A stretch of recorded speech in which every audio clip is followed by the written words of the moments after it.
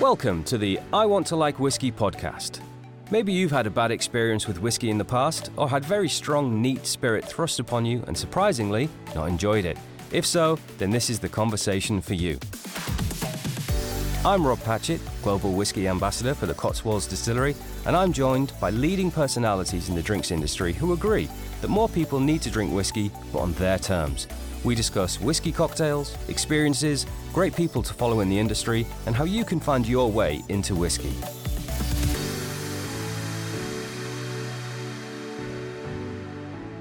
Hello everyone, and welcome to another episode of the I Want to Like Whiskey podcast. On today's episode, I have the great privilege of being joined by a man who has a great pedigree of working in some of the best bars in the world, as well as formerly an ambassador of one of my favourite other gin brands.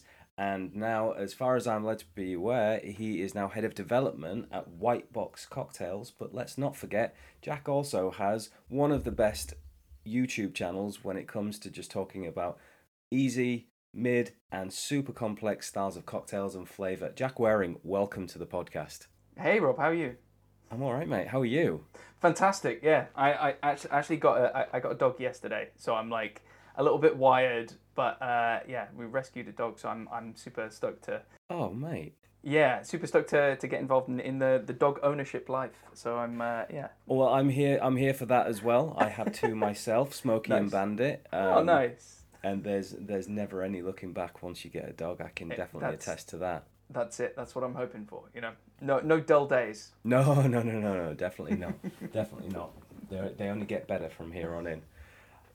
Jack, so I mean, for anyone that doesn't know who you are, I must admit, for someone that is so prolific within the industry and so well versed on everything that is flavour, you do actually fly quite underneath the radar.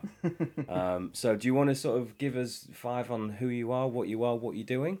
Yeah, sure. So, hi everyone. My name's Jack. I look after all of the R&D, so all of the research, development, flavor profiling, liquid development for a company called White Box Cocktails, which is, you no doubt, if you've been out and about and shopping in delis and bottle shops and anywhere that sells good bread, good wine, or good cheese, you might have seen these little cans of Negroni, very small, dinky cans. That's us. We do a whole range of other classic stuff as well, and so I look after all the recipe ideation and development of how to actually translate some of the coolest classic cocktails into a can form without completely messing up their balance or flavor profile. And we say that they're better canned cocktails because, let's be honest, canned cocktails generally are pretty naff. So we aim to elevate that category of cocktails to something that you would be happy to be served in a bar. So not skimping on ABVs or ingredients or anything that you wouldn't usually find in a bar, you're not going to find in our cocktails. So we want to create this shelf for ourselves. We're not the premium. We're that like next level up. That scale of cocktail where you're like, I'm going to treat myself to this. Rather than your everyday convenience product, this is much more of an experience. The dependable canned cocktail brand. That's it. That's what we're aiming to be. Yes, we have 10 cocktails out right now for the likes of Negroni and Boulevardier. 10? Yeah, we got 2 freezer drinks, so 2 martinis. We have a dry gin martini and a dirty vodka martini that sit in your freezer. You leave them alone, and then when you really want them, you run a bath and you pour it into your glass, and it'll freeze your glass. It's that cold. We say it's the coldest martini on the planet, and no one stopped us yet. So we're going to keep saying it. So and nor should they. Just make those statements. Yeah, right. Make those statements. Yeah. So it comes out about minus 28 degrees. So pours like silk and has this wonderful texture to it that you can only really get in kind of those bar-made martinis. But served colder than any martini you're going to get served in a bar. That's for sure. And what ABV does that come out at? So both of them are sitting around 34. So 34.2 and 34.4. Yeah. Nice. So they're full strength. There's about 85 mils of gin and vodka in each one. So it's a big kind of Duke's bar serving of martini rather than anything else you're going to get around. So. No, I think you got that absolutely spot on because, canned cocktails, like you say, they can be a bit naff and a bit low in ABV. And if you're going to have a canned martini, let's not mess about. I mean, Dukes go direct from, and then even when you stir down a decent martini, still, your mid-30s is that sweet spot. So I love that. Exactly. Yeah. So we have those martinis. We have a couple of whiskey drinks. We have an old fashioned that is on cherry wood, which is kind of interesting. It's actually it's a grain whiskey from North British, that we take in casks, and then they sit around for about 3 years, and then we make old fashions, and then we rest the whole lot on cherry wood. So we kind of, as bartenders, we all kind of think that an old fashioned is probably the easiest cocktail to make at home because it's sweet whiskey and bitters, super easy to make at home. So we wanted to elevate that and make it something that you couldn't do at home. So we're incorporating this cherry wood, so it has this almost like tannic, dry stone fruit kind of note to it. But if you're not searching for it, you're not going to find it. It's this really nice, delicate balance of letting the whiskey shine through, but also having this kind of delicate brightness to the back of it as well. It sits on that richer side of old fashioned, but still has this like brightness to it. And then what else is in the range before I launch into about 200 questions? So if I'm not getting this wrong, so we've got 3 fizzies. We have a whiskey highball, so that's Scotch whiskey with soda water, peach and tea. We've got Disco Baby, which is a vodka soda with watermelon and lemon thyme, which is developed by our good friends at Three Sheets in Dalston. We've got Hippie Fizz, which is our gin, Porter's gin, with pineapple, patchouli, and passion fruit. And I always describe that one as as if a Bacardi Breezer grew up and got its shit together and moved out of home and managed to get his life in order. That's kind of what that one's like. It's a bit more grown up, it's a bit more refined, but still hits those kind of like naughty fruity notes. Then we've got Negroni Boulevardier, two martinis. Then we've got a margarita, a Cosmo, and I'm missing a loadout. I know I am. We're working on so many right now. So yeah, 10 in total. We're always expanding. So we're just about to launch a few new really cool ones. So the likes of the Espresso Martini and the Mojito and the Daiquiri and stuff like that. So we're going to tackle all those next. That's what we're going to do next. So, I mean, canned cocktails, forgive me if I'm wrong, but, those very much came to the forefront during the pandemic. Would that be right?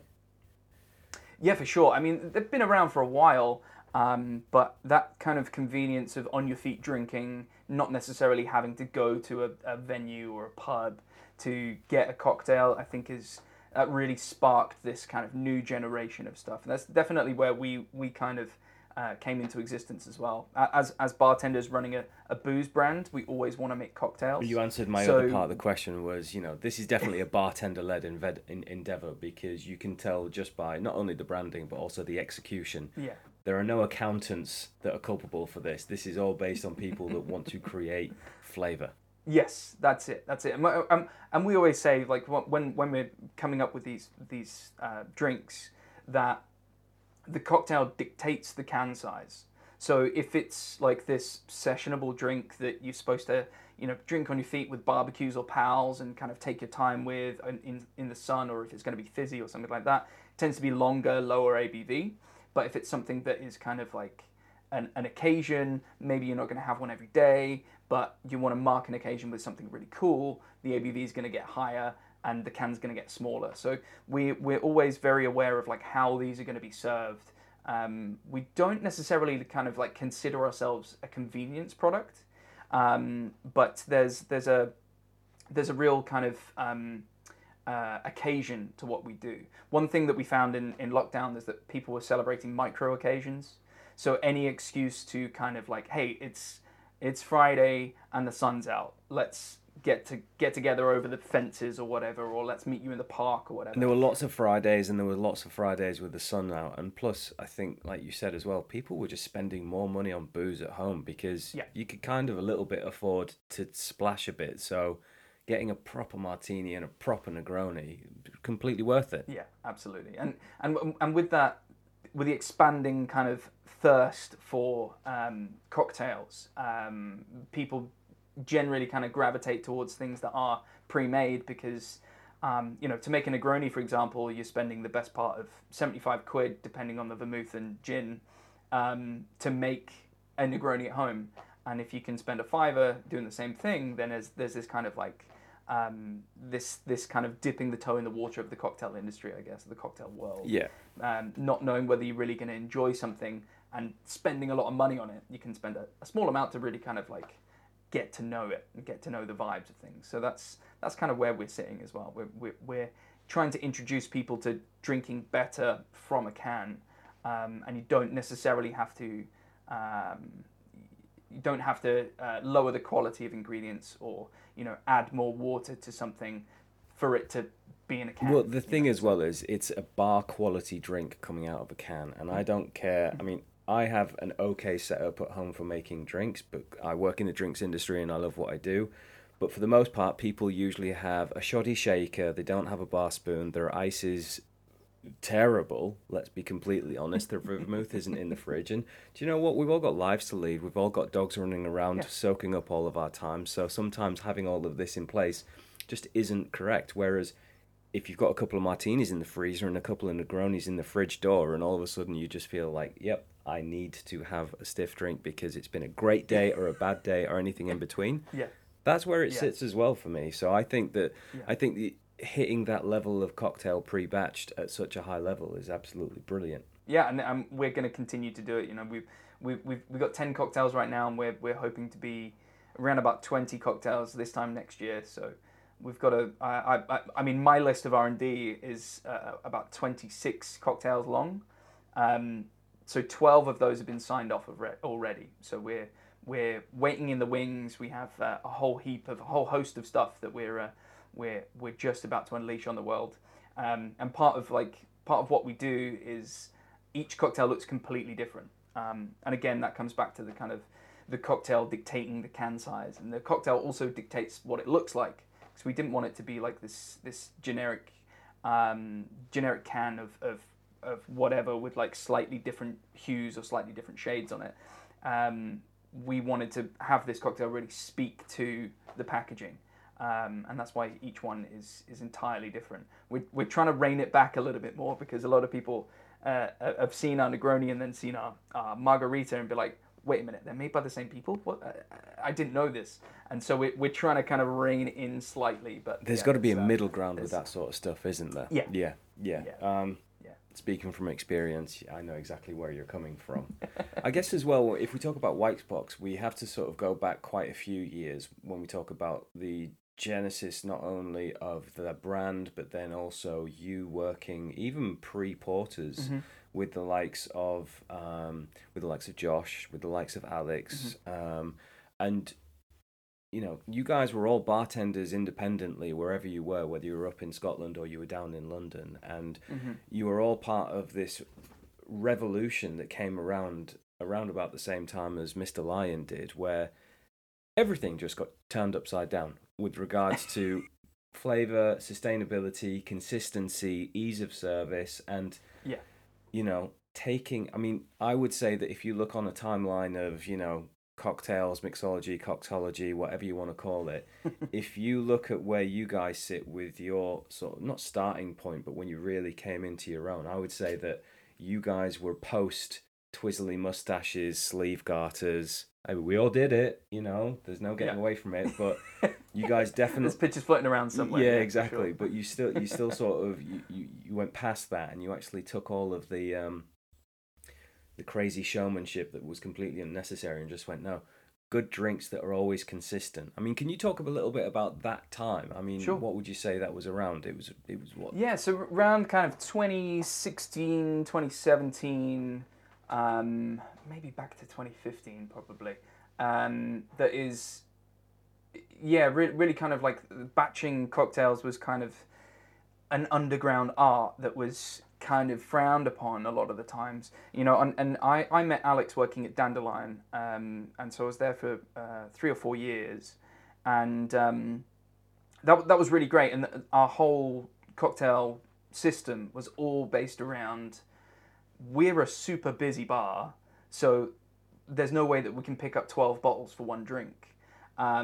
So let's batch everything so there's no more than 3 touches for any drink. And that's kind of like where it all kind of comes from.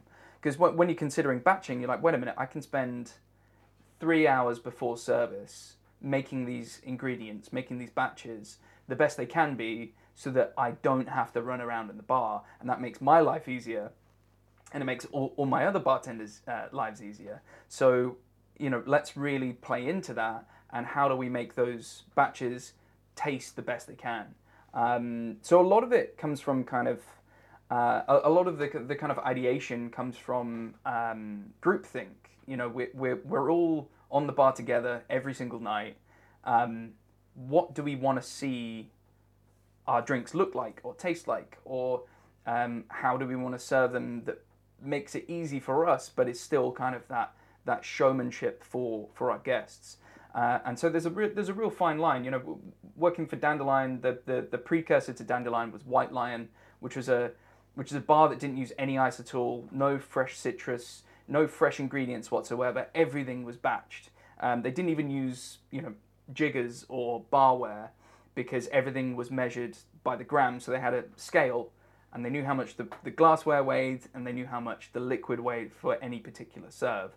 And so everything was weighed out like that. So there was no wastage in terms of like washing things. You didn't have to continuously wash your jiggers or spoons or tins.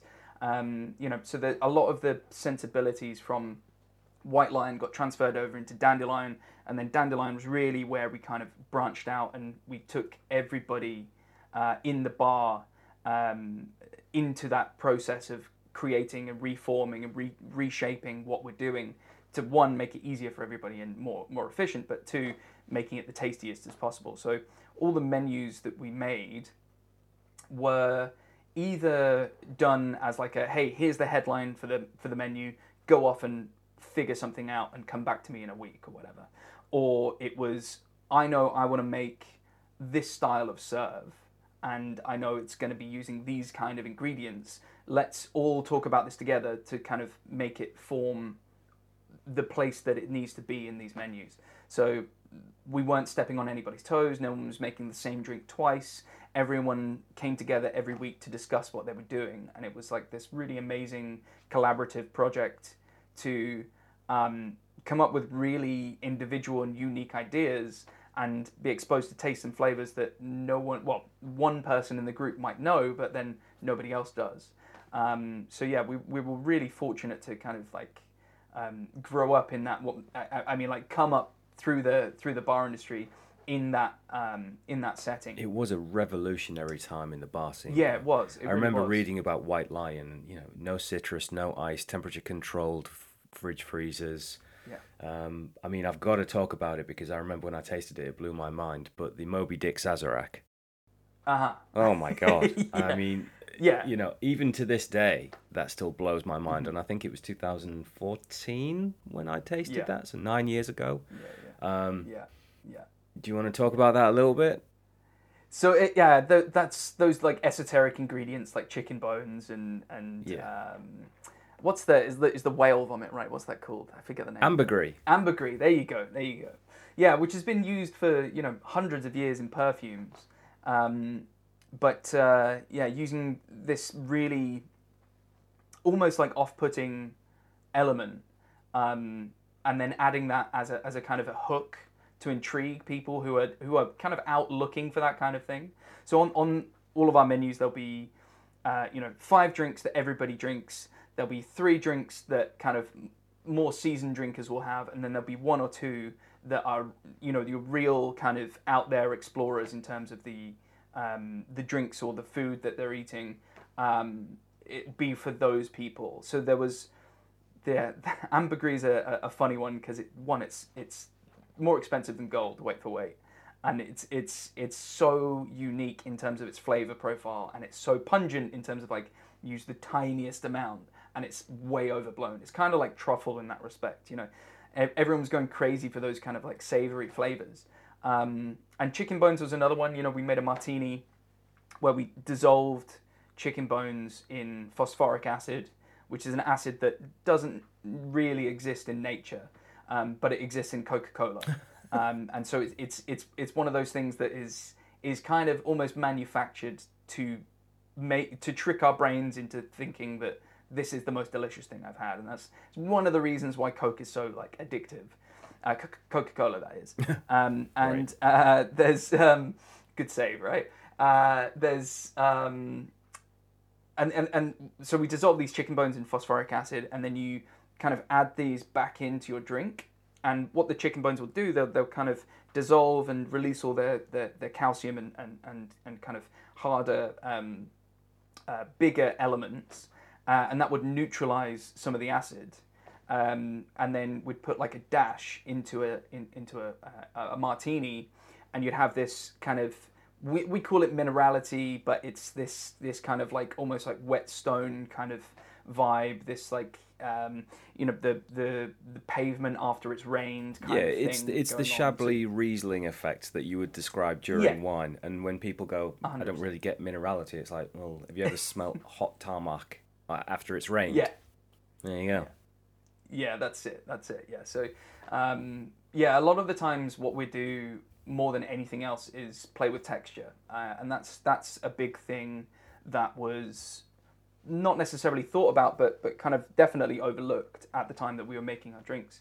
It was always something to do with texture modification, or making things feel heavier, or making things feel lighter or sparklier, or juicier with the ingredients that we had. And a lot of people think that at Dandelion, that we had all these crazy toys like rotovapes and centrifuges and all this stuff, but we didn't. We had a blender and a water bath, and that was it. Like, yeah, I did hear that you guys did everything, and it was at absolute most extreme. It was sous vide.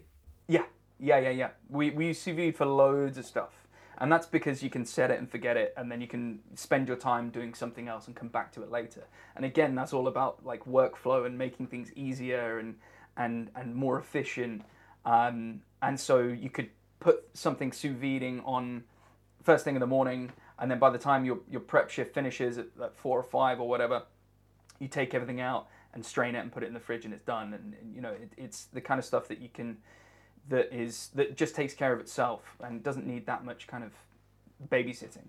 And a lot of those things, like those longer processes, we did start getting into fermentation and stuff, which is a lot more what Lioness does now. Yeah. Which is what Dandelion has become. So Dandelion died in 2019, and Lioness took its place. And Lioness is much more focused on fermentation and the manipulation of flavor, whereas we were much more focused on where we can get flavor in nature. Yeah. And Linus has taken that a step further by, yes, we can get this in nature, but we can turn it into something completely different. Through a natural process, though. Exactly. Yeah. So I want to talk about, obviously, your work within flavor and everything like that, Mm-hmm. but it'd be remiss of me if I didn't actually bring up another product of what lockdown was, which is your YouTube channel, which, yes, I don't think you've been uploading recently just because life kind of came back to normal and you're busy, but I, during lockdown, thoroughly enjoyed your YouTube channel, simply because I thought the way that you approach flavor and the way that you approached actually making drinks in 3 different categories, mm-hmm. and then the history of some of the flavor profiles that you were working with one single ingredient was... I mean, I'm a drinks nerd. I've been in the industry for a long time. Yes, I have loads of stupid, esoteric cocktail pages on YouTube and Instagram, and I enjoy them all. I have to say, Jack, without blowing smoke, yours was probably the most original that I ever saw. And if anyone has the opportunity, what was your YouTube channel called? It's Jack Wareing Cocktails. Jack Wareing Cocktails. Yeah. Find it. Watch them. They're absolutely awesome. And if you're not into making super difficult cocktails, that's okay. He's got them all covered. Do you want to talk about that a little bit, though? Yeah, sure. Yeah, so the idea of this was, I was the brand ambassador for Porter's Gin when lockdown happened, and I couldn't get out and talk with people in bars. I couldn't get out and knock on doors and say, "Hey, do you want to buy my gin?" So I set up a camera in my garden, and every Wednesday I'd make 3 drinks based around one ingredient that was lying around in my home. So it started off on Instagram. We just did Instagram lives, and they worked out really well. And the idea was like, you can't go out and buy gear to make cocktails. You've also got like 3 things in the cupboard, and you can't buy anything else in the shops because the aisles are bare. And so what I'd do is I'd go out that week. I'd find something that was abundant in the shops. One week it was like melons for some reason. You couldn't buy cucumbers, you couldn't buy lemons, but you could buy melons. So that was one thing. So the whole process of it was called One Thing Wednesdays. So it would take one thing. It was on a Wednesday. You'd make 3 drinks. That was that. So one of them. So the first drink would be super simple. So you'd make I don't know, like a highball or something, where you take the actual ingredient and you take a booze and you smash it together, and it doesn't take much more process than that. And then the next one was Mega Tasty, which was kind of in the middle of like super nerdy and really simple. And usually it would involve either making a syrup or a tincture or something relatively easy to make, whether you just smash this one ingredient with some booze or some sugar or some wine or whatever, and you then make a cocktail using that ingredient that you've made. So it's an extra step involved. And then ultra fancy was the third category, which was going kind of all out with like modern gastronomy and kind of modern They were the culinary dandelion techniques. drinks, right? Yeah, exactly. These were the drinks that you'd a lot more involved. You kind of have to think a couple days prior before making these things, or you could batch up in a big bottle before a party or something like that. Not that anyone was having parties apart from Boris, but it was it was a time where we were really exploring kind of what was really going on, and everyone was perpetually online at that point as well. So in order to kind of engage people in the brand more, I'd make 3 cocktails using porters that would incorporate one ingredient that I could find. And then that kind of naturally progressed into YouTube when I started taking it a bit more seriously. I bought the Adobe suite so I could edit properly. I did proper like sound, did proper voiceovers, just making it polished and more of a final product than someone just messing around in their garden whilst it was sunny, So yeah, I think I did 26 videos from 2020 to 2021, so each video is about 10 minutes long, concentrates on one ingredient or fruit, or there's a tea or there's coffee or whatever, and I talk a little bit about where things come from and why we use them, and then kind of dive into what we're making. So there's a few really nice ideas there of really simple drinks to make, but then if you really put the effort in, you could make some crazy serve that no one's going to forget. So Mate, I loved them. You definitely were a bright spot in my pandemic lockdown. So well, thank you I very wanted much. to highlight that just to say thank you more than anything else. But they still hold up to this day. They're not those sort of things that people made during lockdown and then you look back and go, ooh, cringe. It's like, no, those videos still hold up. So if anyone gets the opportunity, go and find Jack's videos on YouTube. They're really, really good. And also, last thing on that, it was also the phrase that you used every week, which was, "This is infinitely chinnable," which I thought was. I still use that to this day. People are like, "Oh, is this any good?" And I'm like, "Oh, it's infinitely chinnable, or just chinnable." So yeah.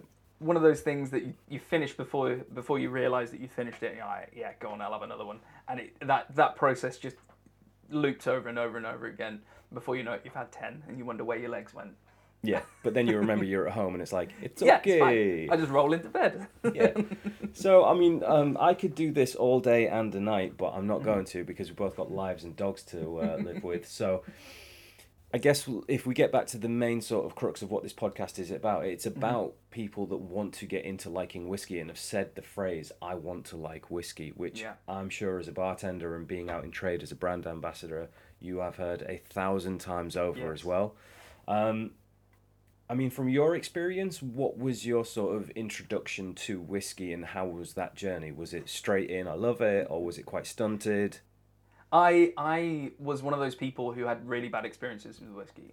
So it was kind of when I was first started drinking, kind of 16, 17, 18, with your pals out in a field somewhere, or at a skate park, and trying to avoid your brothers or sisters noticing you or anything.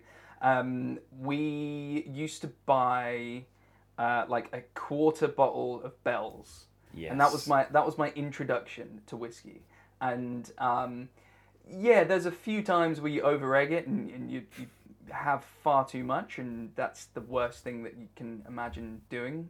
But I think the I was kind of put off it. So from kind of 18 up until kind of, I don't know, mid 20s, I didn't touch whiskey. It was only, I was okay with cognac and stuff like that, but like brown spirits, I didn't touch because I had such bad experiences with them. Remember going to Nuki on a lad's holiday, and getting those pre-made shots. I don't know whether you can find them anymore, but they were like Corky's shots in like a Oh yeah, yeah, plastic yeah. shot glass with like You a had rip like off trays lid. of corkies. You could take the top Yes. off. Yeah, yeah, Yeah. yeah. Yeah. So there's those, and then Bell's Chaser from the bottle, and Oh, that was yeah, that's no, quite the not Boilermaker there, Jack. yeah, and then Walkabout, obviously, because you're in Walkabout. Nuki. Did you ever go to Bertie's? Yes, yeah, a few I spent a times. summer working in Bertie's, and to be honest with you, I think that's going to be a whole separate podcast series. I think it takes about that time to Yeah, there's a to lot to uncover all unpack those there. ghosts. But yeah, if anyone's ever been to Bertie's, Yeah. chances are I saw you. I know what you did. Okay, so obviously Corkies and Bells Chasers is something I'm never going to forget, and not for the Yeah. right reasons. But Yeah. what was the turning point? What was the point where you went, oh, whiskey So can be okay? I think it was probably I started training as a sommelier before I kind of got into cocktails, and one of the guys I was hanging around with, who was kind of learning a few things from, he was big into whiskey, and I started drinking old fashions with him, and I was like, wait a minute, this is whiskey? This is delicious. Old fashions are amazing. This is great. It feels like you're drinking neat booze. I think it was probably something pretty standard off the shelf stuff that we were drinking. But then I think it was either Talisker or Lagavulin, or it was one of those kind of smokier kind of Islay all the way up kind of scotches that I tried for the first time whilst properly kind of dissecting, with that kind of sommelier Yeah. mindset where you're really kind of concentrating what you're putting in your body, and that really kind of blew my mind in terms of like, right, okay, so this is what whiskey can be, going from like your bells out of the bottle, lukewarm on the beach, to something that is really considered and really tied together. And then going into Dandelion for the first time as a guest, before I started working there, and speaking with Aidan, and then him giving me Glendronach 12, which is still to this day my favourite bottle. Just super sherried and like amazing and thick and juicy, and I could drink Glendronach 12 all day, every day. Dare we say it's infinitely chinnable? Yes, it is. All right. I'm going to try and get that in one more time before we're done. And then I guess like that kind of got me in love with it, and then I entered a competition on Aidan's behest, which was with Auchentoshan, and I ended up winning that competition. Then got to make my own whiskey. That And was so the had bartender this- series that they did. Yeah. You won that. Oh wow, amazing. Yes. Yeah. The first time around, I won that with Georgia Billing, and then we met up with 10 other bartenders from all over the world who had won their prospective rounds. So there was like the US, Canada, Germany, and then we all kind of came together to make this malt not so much as a committee, but like, this is what us together, this is what we feel we can make that speaks to us right now. Yeah. And Oki's super cool because it's it's triple distilled and it has this completely different character to a lot of other Highland malts. And so we really got to play with wood more than anything else. They have an incredible program of wood, and the head distiller at the time, oh my god, name is just completely blanked. She runs Glenglassaugh and a few other bits now. It will come to me. So she studied psychology, and so we ran a load of like questionnaires before we got to Glasgow, and our very first tasting we had 22 liquids to try. And we like taste them down and like write what we like about them, like what we don't like, all this kind of stuff. We get all the details of like how old it is, what the wood is, all this kind of stuff. And then at the end of the session, which is exhausting, 22 things to actually like properly bend your mind around. Horrible. We all say our like favorites, and so I pull out my favorite, say it's number 14, and then. The blender turns around the bottle and it's got my name written on it. So like she knew I was going to enjoy that one the most out of all of them before I even got there. She never met me before.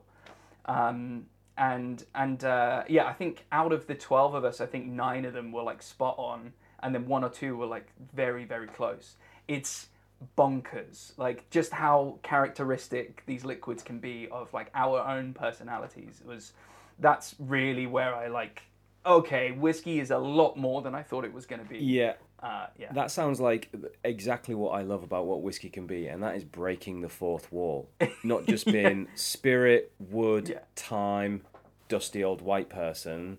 It's like, no, it can be so much more to so many different types of people.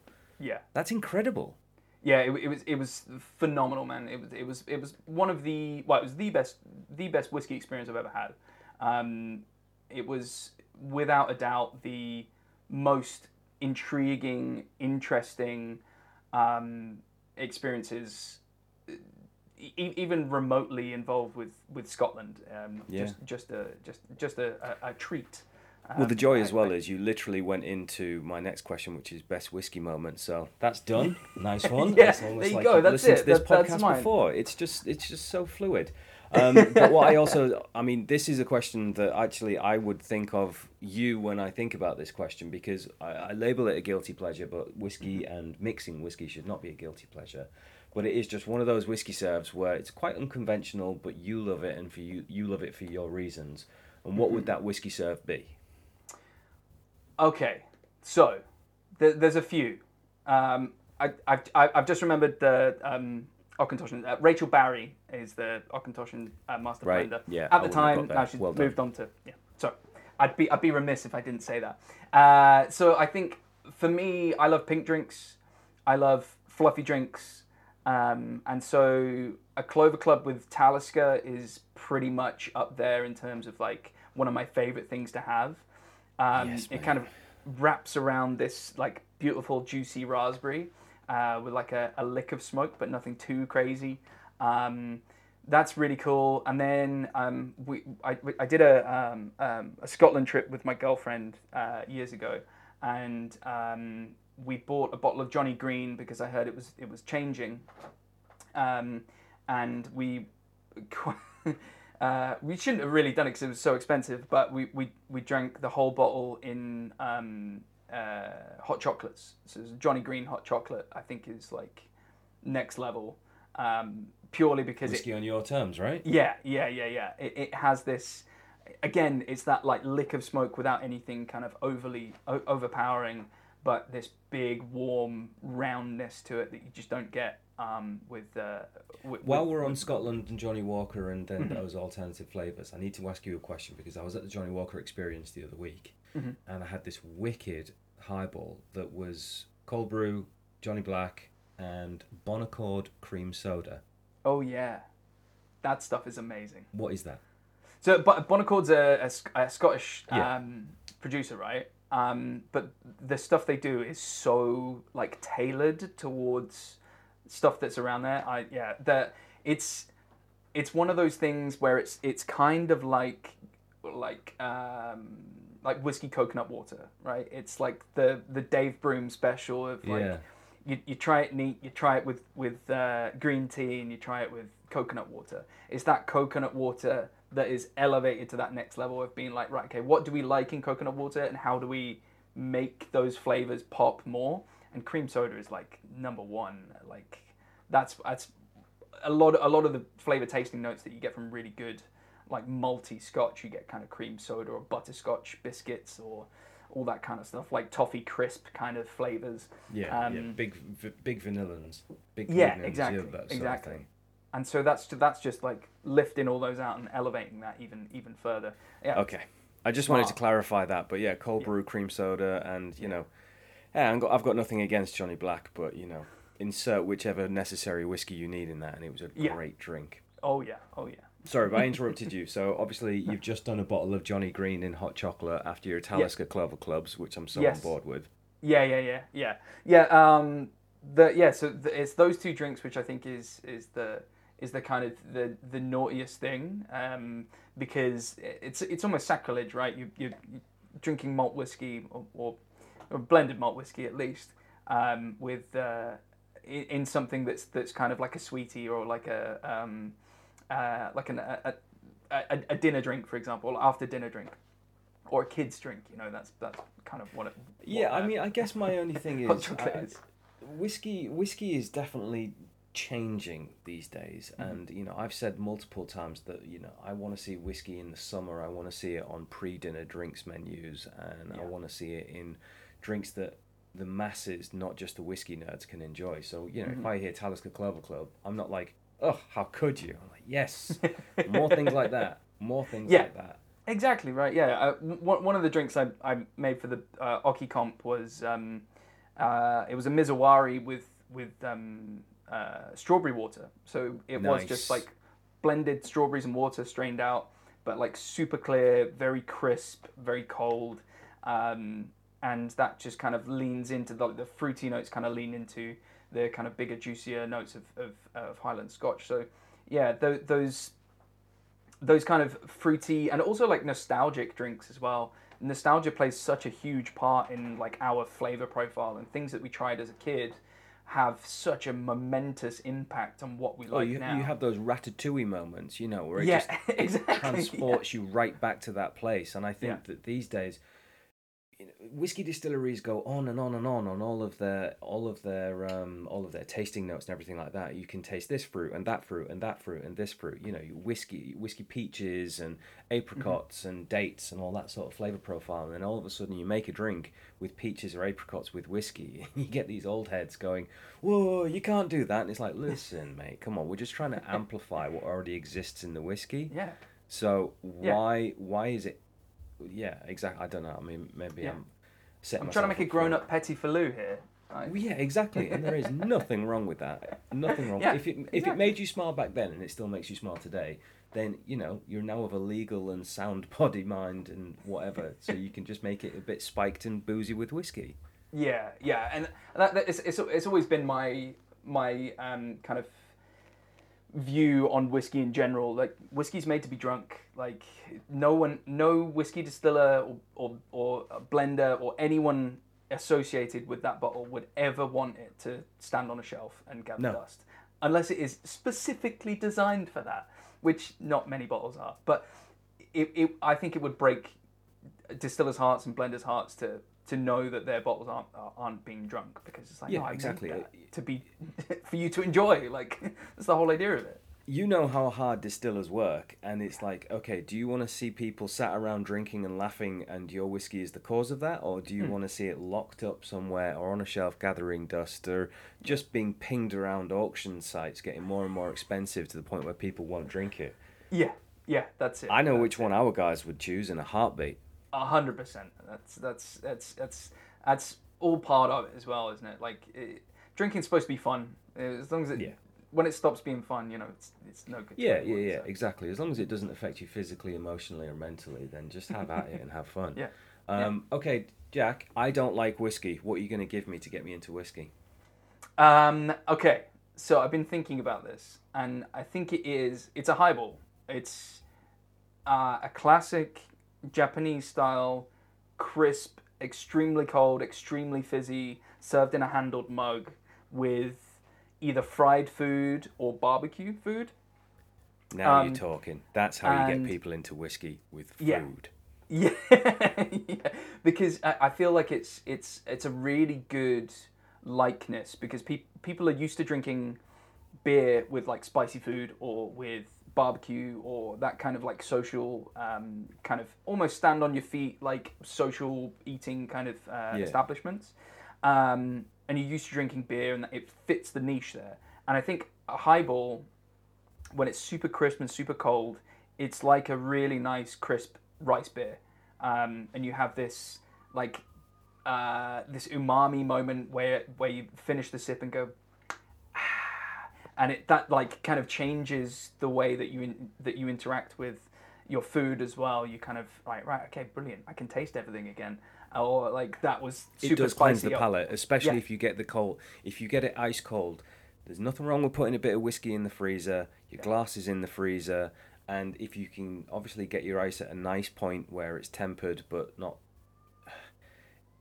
To people that work in the industry, you know what I'm about to say, but for those of you that don't, um, overly frozen ice, Yeah. which might be the dumbest thing I've ever said, but also, if you know, you know. Think that scene in Dumb and Dumber when he puts his tongue on the ski lift and gets it stuck. Things can be too frozen, okay? Yes.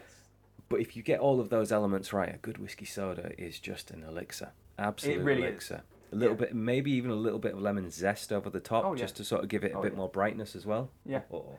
And But I food, think food, well done. Yes. yeah, I think food is the key for it. And I think like even if you go for a splash of bartender's ketchup of elderflower liqueur or a raspberry liqueur or something, even that will just like kick it up to 11. So people who don't drink whiskey, it is a fairly dry drink. Well, it's a dry drink. It's a kind of compatible to a gin and tonic, I guess, but Yeah. has that even drier kind of palate to it, but finishes up really clean and really smooth and doesn't leave anything on the palate. So I Those think lighter liqueurs are spot on though. Bit of Rancan can or peach liqueur, bit of flamboise, raspberry liqueur, apricot liqueur if you've got it. Anything like that. Anything that's just a little bit light that you might find as a flavour profile in the whiskey. Yeah. Just a little bit in the bottom, good to go. Amp it up. Yeah, that's it. Yeah. But obviously, besides soda, I forever am looking down the supermarket aisle at different whiskey mixers. I have spoken many times about Appletiser just being one of the most accessible if you're not a ginger beer or soda person. Are you seeing any mixes out there that you just kind of go, that's got whiskey written all over it? Well, immediately is the white grape and apricot from Fever Tree. That's like My man. Yep. one of the best products I think they've ever made. Do you know Fever Tree didn't really... I mean, I went and did a tasting at the Fever Tree offices, and they were all like, yeah, we'll have a gin and tonic, yeah, we'll have this spritz. And I was like, no. Get me 2 cases of your apricot and white grape soda. I've pulled out the whiskey and started making them like these white grape and apricot spritzes. Yeah. And everyone in the Fever Tree offices were going, oh, we didn't think of it like this. I was like, well, let me tell you that there is a lot of bartenders out there that did and do, and you've got a winner here. That's exactly it. Yeah. It's one of those things. I could drink buckets of that by itself anyway, but let alone when you add whiskey to it. It's one of those things that's very cleverly put together. It's one of those flavor combinations that just sits in the sweet spot of not being saccharine or like overly sweet, but also having enough fruitiness that really kind of brings through like stone fruit in general. And any whiskey and stone fruit is gonna be pretty amazing. It's that longer served brightness, freshness. I don't think you can get much better than that. But failing that, I think I do sit on the whiskey coconuts every now and again, just like regular coconut water, or to be seeing anything on the shelf that I've really kind of like wanted to drink whiskey with. I don't think I've seen anything kind of super recently, but I think that grape and apricot is the closest thing that I can get to perfection. So I say it on nearly every episode, but if you ever get the opportunity, I think she's now in Waitrose and Sainsbury's. I'm going to get her on this podcast when she's not so busy, but Tallulah White, she's got a brand called Seckford, Yeah. and she created it because she wanted a whiskey mixer that she could enjoy herself. And Yeah. it's Sicilian orange, rosemary with a little bit of gentian. Clear white, clear transparent soda. Yeah. Built exactly for whiskey. Hell If you, it's just like an orange and white label, super punchy and really noticeable. But if you ever see any, just grab a quick bottle.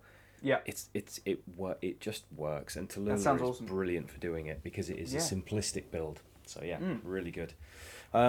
I can't believe how long we've been talking. Right, okay. So last but not least, obviously, I call this the punch-up section, and that is just so that you can basically amplify a person, a product, and a place that people should really know about if they don't. So, Jack, who, what, and where should people be aware of right now that's exciting in the whiskey and drinks industry? So, who I think this is Greg Greg Hewitt from Seed Library, who's also my place. So Greg does a drinks pop-up that's called GH Drinks, that is starting to kind of filter around London a bit more, and I'm sure he's going to take it further afield as well. But all of his drinks are based on that kind of nostalgic moment that we were talking about earlier, this kind of not necessarily kind of heresy, but like pulling quite close to the mark in terms of like, these things shouldn't be together. Everything's served really cheekily. There's usually bags of crisps and caramel wafers and WKDs and stuff usually go everywhere and all that kind of stuff. It's very naughty. It reminds me of drinking at house parties when you were kind of barely old enough. The thing is with that stuff, I love it, and we have to sort of have a bit of a step back moment on that one because, like, okay, my brother's 47, and he was raised on that sort of stuff. So all of a sudden, if you start putting it in perspective, that you got people that are nearly 50, sorry, Steve, and they remember all of those flavour pairings and those sort of drinks when they were coming up, then all of a sudden you're thinking, we are that old generation that look at these drinks of nostalgia and go, yeah, these are brilliant. These are not to be dismissed. These are what we all need in our lives. Yeah, that's it. And Greg does a really great job of like kind of elevating these drinks into, they're very modern serves,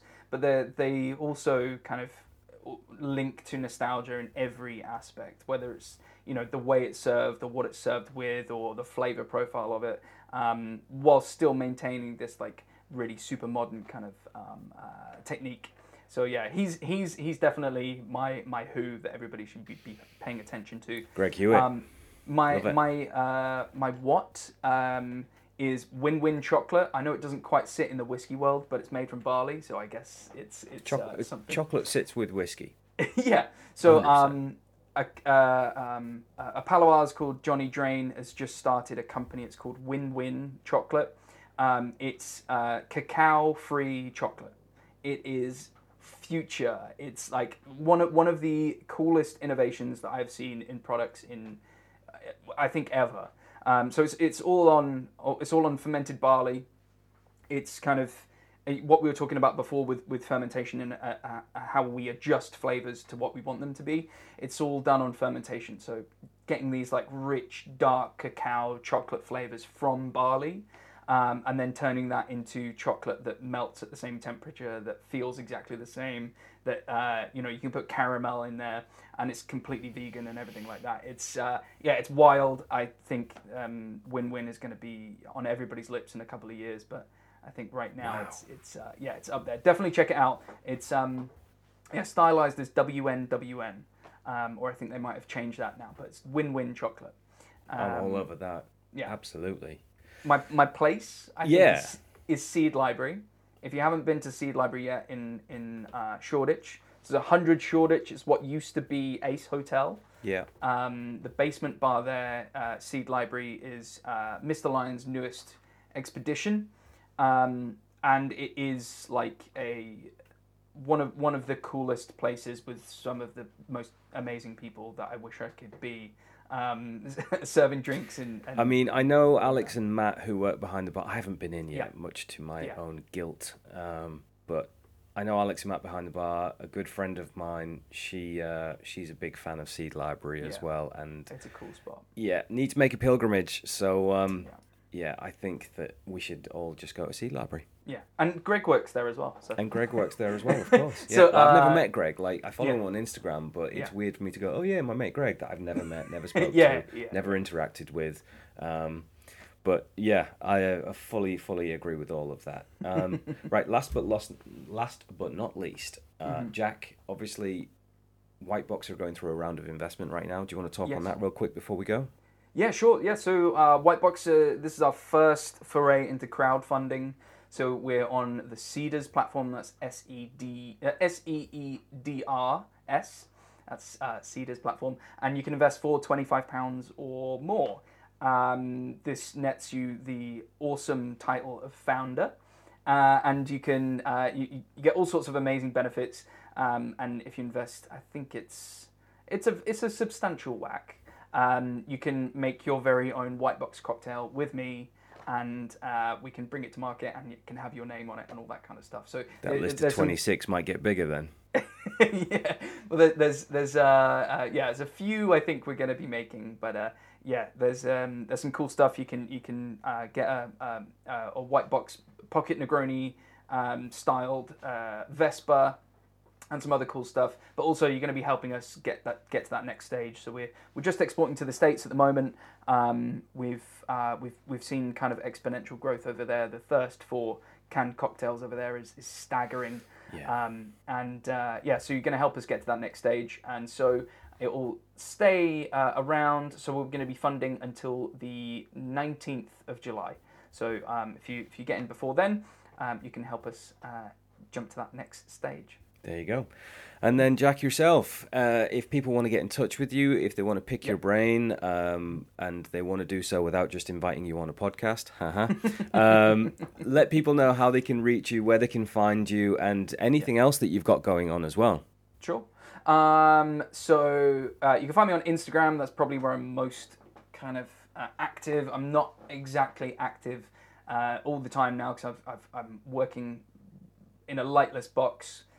Working on trying to make new cocktails out to the public. But you can find me on Instagram at Wareing Pants, which is WAREINGPANTS, just like my surname. And failing that, you can give Whitebox Cocktails a message and they'll forward it on to me. It's my very good pal Roman who runs that, so he'll forward it on to me. You can follow me on YouTube and check out those videos. That's Jack Wareing Cocktails. And that's pretty much it. Other than follow Whitebox Drinks and drink yourself a pocket Negroni. That's about all I've got. Jack, thanks a lot for your time, mate. We're all going to go and drink some whiskey and petit falou, and we'll see you on the next episode of I Want to Like Whiskey. Thank you very much, mate. Cheers. Thank you. Cheers. This podcast is brought to you by Cotswolds Distillery, a grain-to-glass distillery based in the Cotswolds National Landscape, a designated area of outstanding natural beauty and the home of England's best-selling single malt whiskey. Our philosophy is simple. We make delicious spirits in a beautiful part of the world. The Cotswolds Distillery. Our spirit, your whiskey.